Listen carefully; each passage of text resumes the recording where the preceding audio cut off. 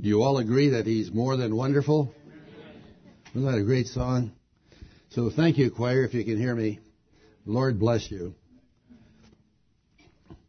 You may recall that the last time I was here, I gave you an introductory message from the book of Proverbs. And we noted that the answer to the question, where does wisdom begin? The answer was that the fear of the Lord is the beginning of wisdom. And as I read the newspapers this week and listened to the newscasts, I noted that our government is looking for some wise men. I wonder where they're looking. But they're looking for wise people. There seems to be a dearth of understanding among the so-called intelligentsia of our world. Now that's a big two-bit word, isn't it? But that's what we're looking for, is people who are wise. I define the fear of the Lord as taking God with the greatest possible sense of respect or seriousness. Because there is no one that is greater than God. He is more than amazing. He is more than wonderful. And the fear of the Lord is the great priority of life. We must all take God with the utmost seriousness. All other pursuits in life are limited. They are inadequate. They are flawed in some way. And we noted in verse 7 an additional thing. That the fear of the Lord is the beginning. The beginning. And the word beginning means first in rank and first in importance. There are no rivals for the number one spot. And this tells me that the fear of the Lord is the top priority of all of life if one wants to live a life of wisdom. The alternative to the fear of the Lord is to deny the all-importance of God, to pay no attention to Him, and thus have the Scripture call us a fool. The fool has said in his heart, no God. The rest of the book of Proverbs tells us how the fear of the Lord is to be worked out practically in our lives. And I would like for you to turn in your Bibles to the book of Proverbs again, chapter 1, and we'll read verses 7 to 19. I've entitled this message, The Fear of the Lord, a Case Study. So if you like to study, we'll have a little study this morning.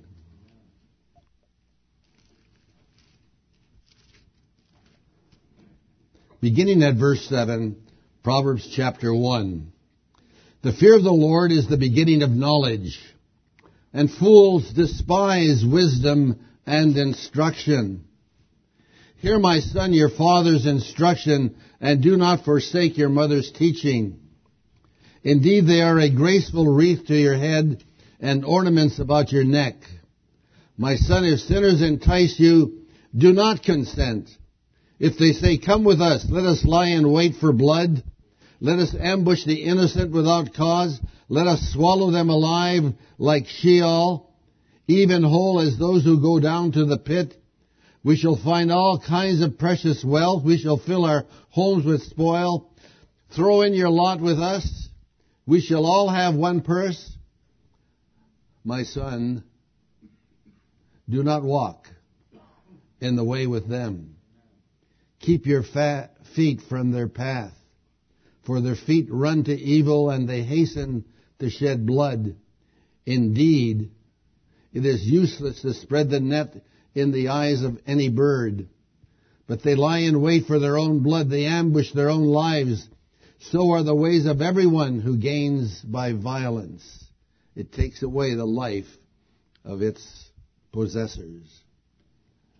May God bless His word to us. Shall we pray for just a moment? Our Father, we bow before your word. We bow before you. And Father, we pray that you would grant us this morning to hear your voice speaking to us, speaking to our innermost being. Lord, we would be wise. And Lord, you've already told us in other places in your scriptures that if any man lack wisdom, let him ask of God, because he gives to all men liberally and doesn't find fault. And so, Father, we give you thanks in the name of Jesus for this wonderful book. And we pray your grace to rest upon each of us here this morning. For we pray in Jesus' name, amen. I have on my bookshelf a book entitled The Problem of Choice. The Problem of Choice. It's an introduction to ethics by William Henry Roberts.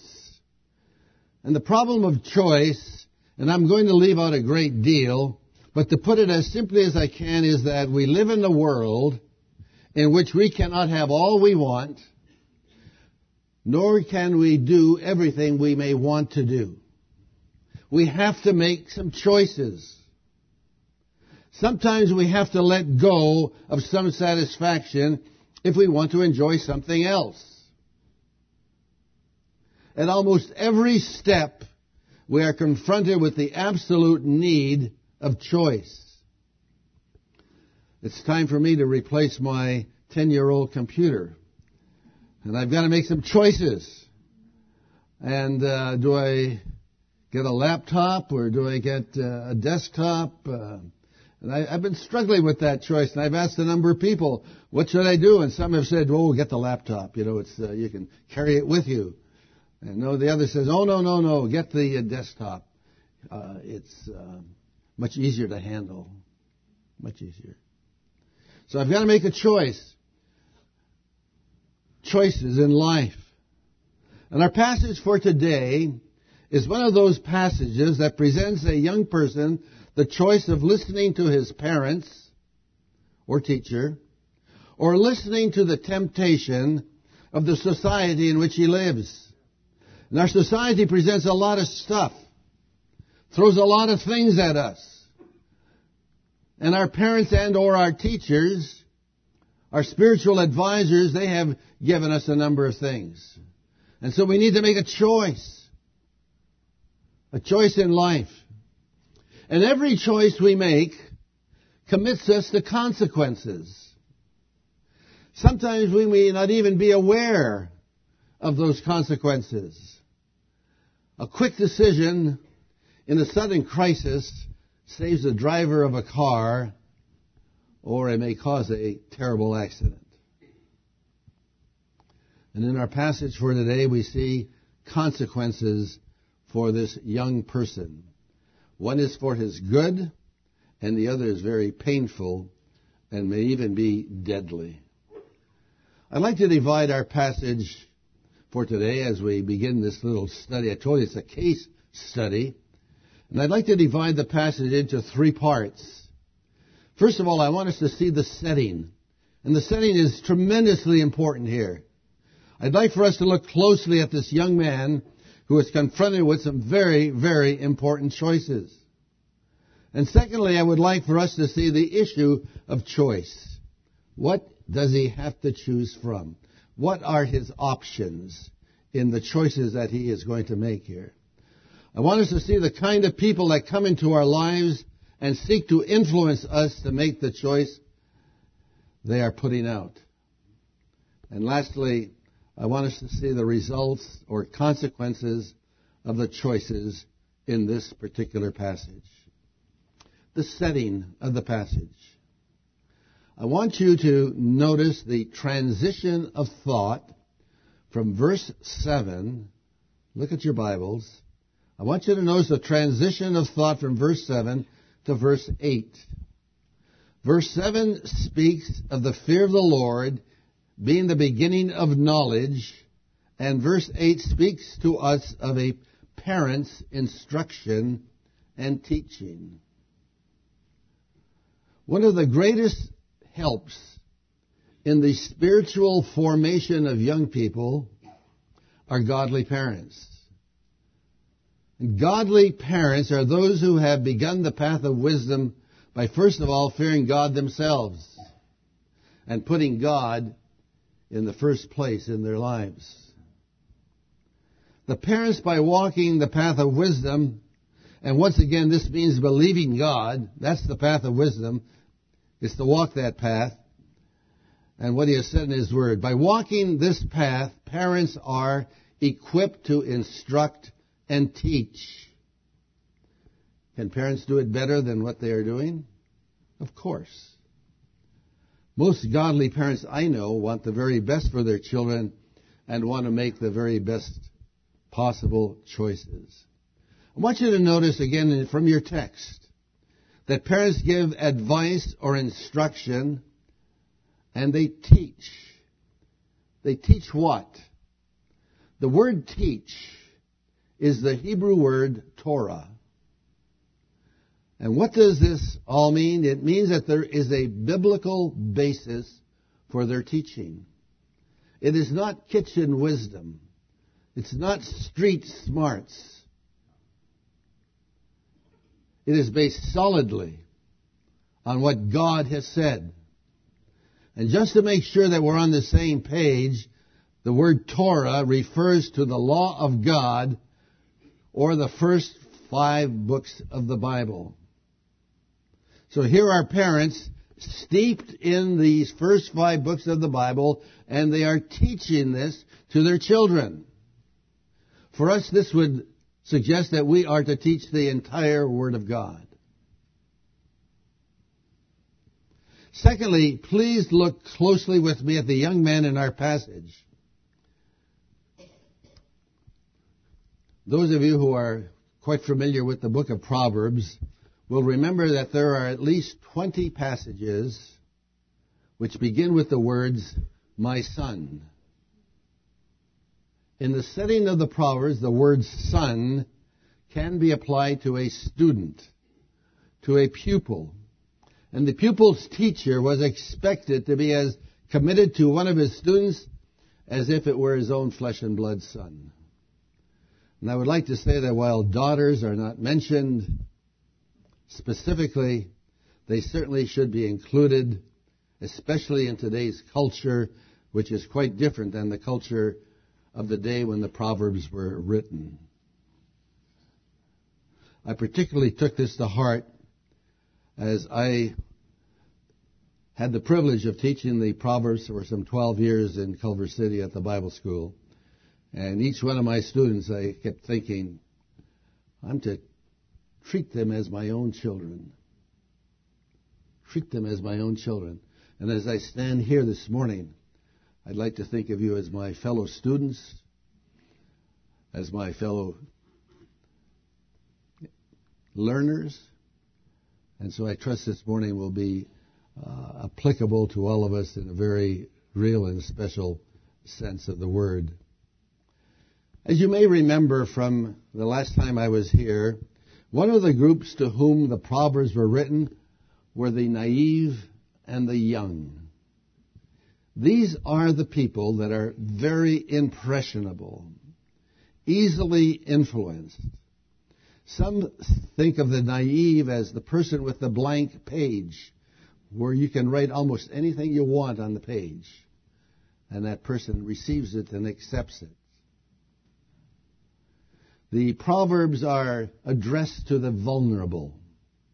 So it's not surprising that many Proverbs are specially addressed to the student so that he might have, as verse 4 says, prudence, knowledge, and discretion.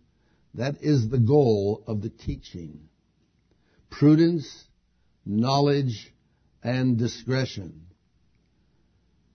For those of you who teach young people, I urge you to take great interest in them. Teach them about God. Teach them about the Lord Jesus and what He has said. So here you have this very impressionable, vulnerable young man about to go into society, a society that is full of temptation, a society that appears exciting, a society that is violent, and what is he to do?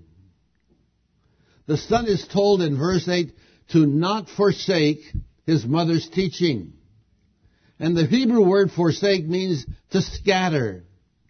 If a mother were to leave a list of things to do, to forsake that list would be to take that list, tear it up in pieces, and scatter it out throughout the house and throughout the yard so that it would be hard to access once again.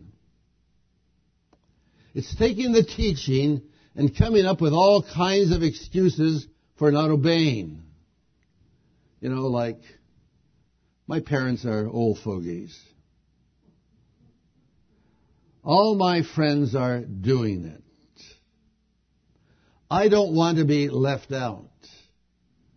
It's old-fashioned, and you know, we're in the 21st century. Did you know that, Dad? You know that, Mom? 21st century! Get with it! So the young man scatters the teaching by tearing it up with his excuses. Now let's look at the issue of choice before this young man. Who are the people who are trying to influence this young person? Verse 10 calls his influencers sinners. Now there's a great person to take your advice from, isn't it?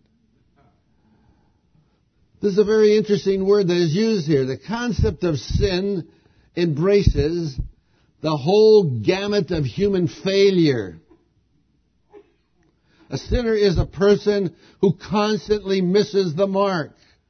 A sinner is a loser. A sinner has a lifestyle that has no guidelines for the root, at the root of behavior. He has no teaching or has rejected it. How would you like to be the one to have a loser have a big say in how your life is to be lived? Well, why would anyone listen to such a person in the first place? It seems like it would be easy to say to this person, you're a loser, I'm not going to listen to you. It seems like it would be easy. A key verse is in verse 10. A key word is in verse 10. It's the word entice. You know what another word for entice is? Temptation. And the New Testament puts it this way, the wiles of the devil. The wiles, the sneaky, subtle innuendos. And he just worms, they worm their way in. And before we know it, we're hooked.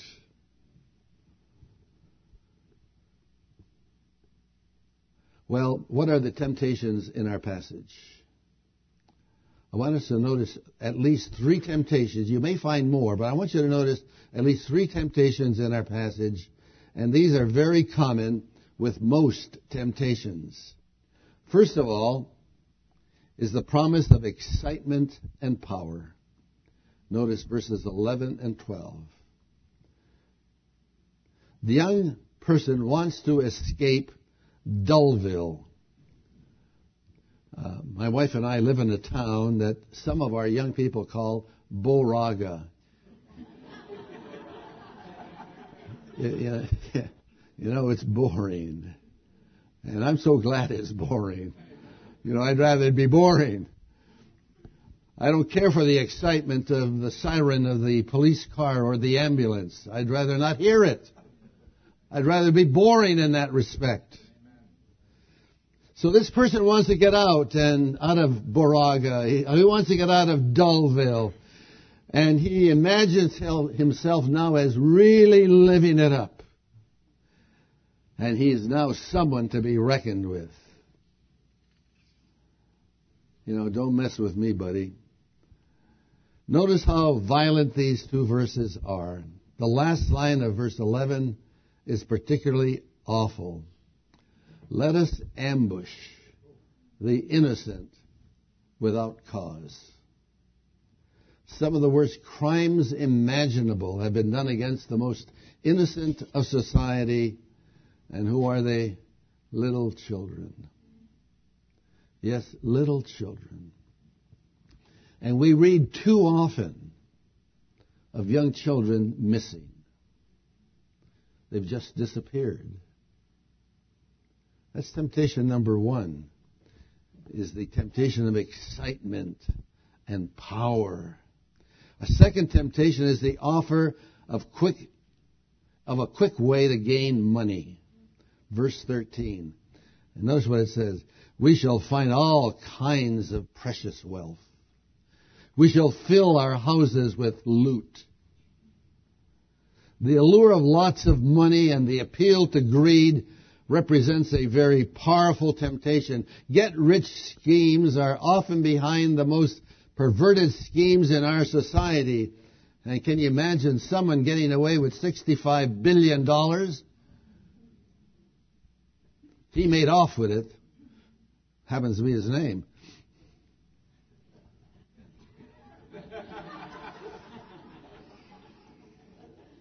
Yeah.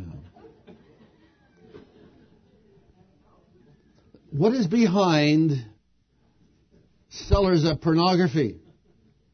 It's sin, lust, and money. What is behind prostitution? Sin, lust, and money. What is behind the drug trade? It's greed and money. Money. Money. That's the second temptation this young man has to face. And he's going to have to make a choice somewhere here. A third temptation is the pull of the gang. Notice verse 14. And this temptation may be the most powerful of all. It plays on the person's need to belong. He wants to belong to a group of other young people. He wants to belong. He has a need to be accepted. Togetherness. For a person's desire to be part of something. And notice the language of verse 14. Throw in your lot with us. Come on. We want you to be like us. We want you to be with us. Then it goes on, we shall have one purse. You know, it's share and share alike. We'll all be one together, one big happy group of gangsters.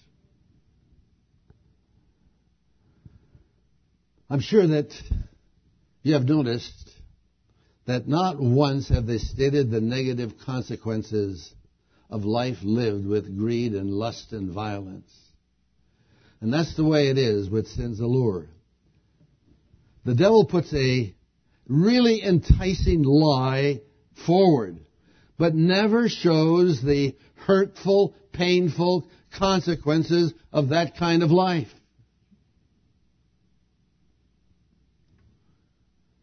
Well, let's move on to our last point and notice the consequences or results of the choices that are before this young man.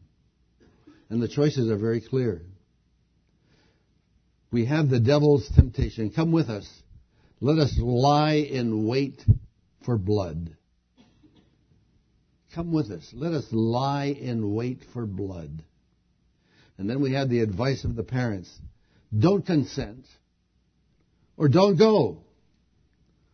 Now here's a very clear choice. Come with us. Don't go. Come with us. Don't go. What to do? Beginning in verse 15, the wise father now speaks to his son, and in a very graphic, hypothetical situation, tells his son clearly what will be the outcome of a wrong path, a wrong choice. And I'd like to say, listen carefully here. Notice with me the text as we compare Scripture with Scripture. And I want you to notice two very telling couplets. That is, we are going to link one verse with another verse. Verse 11. Let's lie in wait for blood. Now notice verse 18, and I want to couple these two together. These men lie in wait for their own blood. Notice that? Another couplet, verse 11. Let us ambush the innocent without cause. Verse 18. They ambush their own lives. Someone said that sin is its own executioner. And I believe that to be very largely true. Sin, as these passages suggest, comes back to haunt the sinner. Sin as its own executioner doesn't let us get away with the sin. We are going to face the consequences. The New Testament puts it this way. Whatsoever a man sows, that shall he also reap. He who lives by the sword shall die by the sword. And the gravest consequence of all is in verse 19. The person who gains by violence will find that his very life has been lost. The New Testament puts it this way. What shall it profit a man? What shall it profit a man if he gain the whole world and lose his own soul? And the answer is pretty obvious. There is no profit. I can hear someone say, well, I would never do that. Never do that. And there's a very beautiful little proverb in verse 17. It is useless to spread the net in the eyes of any bird. I'd like for you to think about that one. It's so very, very wonderful. What the writer is saying is that a bird, because it has little sense, will fall into a trap, even though he sees the trap being set.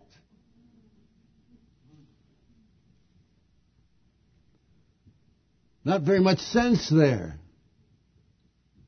Not very much understanding. Not very much prudence. The naive has not learned if they go that path. Hear, my son, your father's instruction, and do not forsake your mother's teaching. Indeed, they are a graceful wreath to your head and ornaments about your neck. Did you notice that? Well, what does that mean? Many people today wear special ornaments, as I saw some here today, as earrings, jewelry, gold chains around their necks, and they are intended to enhance the general appearance of a person. The hat or the necklace are intended to convey some kind of status that is recognized by the community, like the gold medal placed around the neck of the Olympic winner. Wouldn't you like to wear God's gold medal? Huh? Wouldn't that be neat? And the gold medal has inscribed on its circumference, well done, good and faithful servant. Wouldn't that be neat? Everyone here standing up before God, God calling out your name and awarding you the wreath and the medal. Instead of the young man holding his head high, his head down after he has been caught, this young person now can hold his head up. And further, verse 9 teaches us that godly moral qualities are the best kind of adornment that a human being can ever wear. Godly moral qualities are the best kind of ornament that a human being can wear. It may be natural to want to look nice, but the emphasis here is look nice with a beautiful and obedient spirit. And one who humbles himself now and obeys will in due course be lifted up. And the New Testament puts it this way: take care of the adornment of the inner self, the unfading beauty of a gentle and quiet spirit, which is of great worth in God's sight.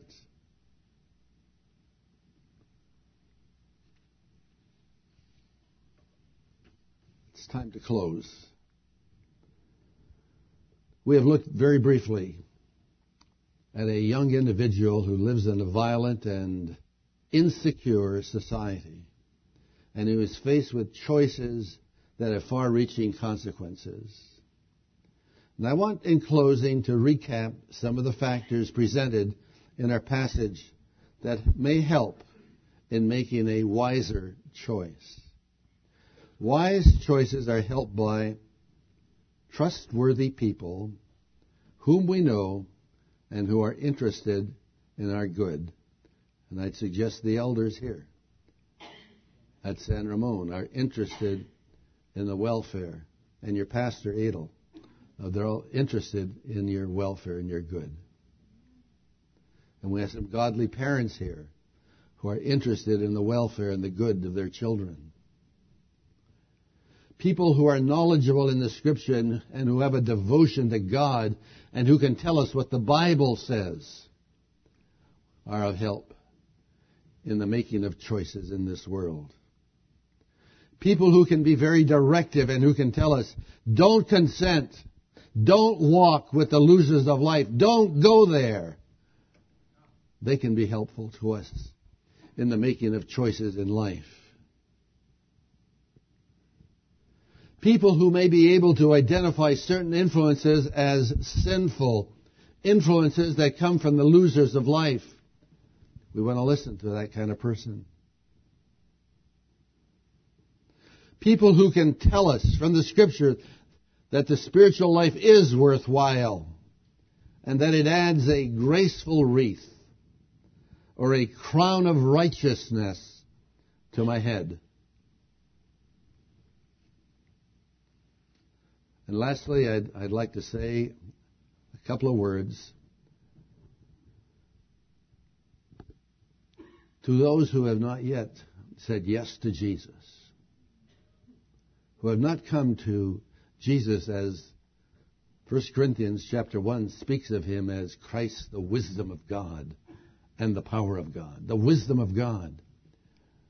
But the choice, Hebrews chapter 2 verse 3, you don't need to turn to it. How shall we escape if we neglect so great salvation?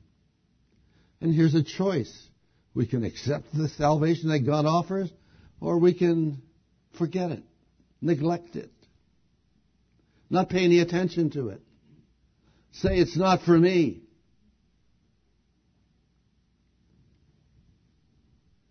It's one of the greatest choices of all of life.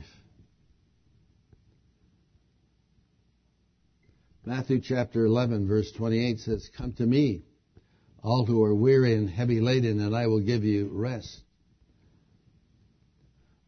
Those two words are perhaps the most significant words in the New Testament. Come to me. It's not come to church. It's not come to this ethical teaching. It's come to a person. And you know who that person is? It's Jesus. Come to Jesus is what this is saying. Come to me. Not come to an ideal, not come to a philosophy. Come to me, a person. Yes, we can come to a philosophy, but there are consequences.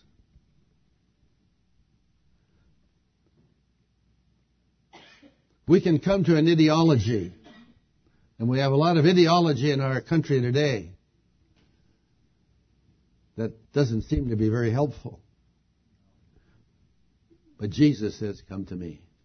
Come to a person. Come to a person.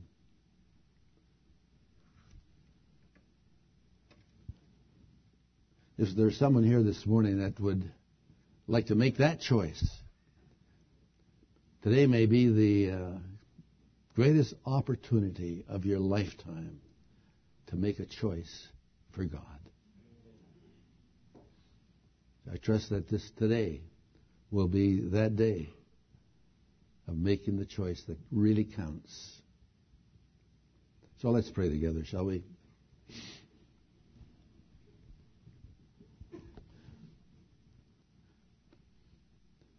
Lord, if there is someone here this morning that needs to make that choice, we pray for that individual.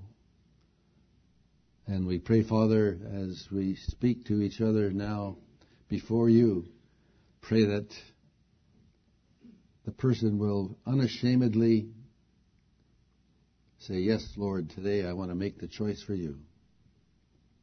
And Father, we do pray for each person here today as we consider life and the various choices that life entails. We pray, Lord, that you would help us to be wise, to listen to the Scriptures, to listen to your word, to listen to your servants. Thank you, Father, for bringing us together today.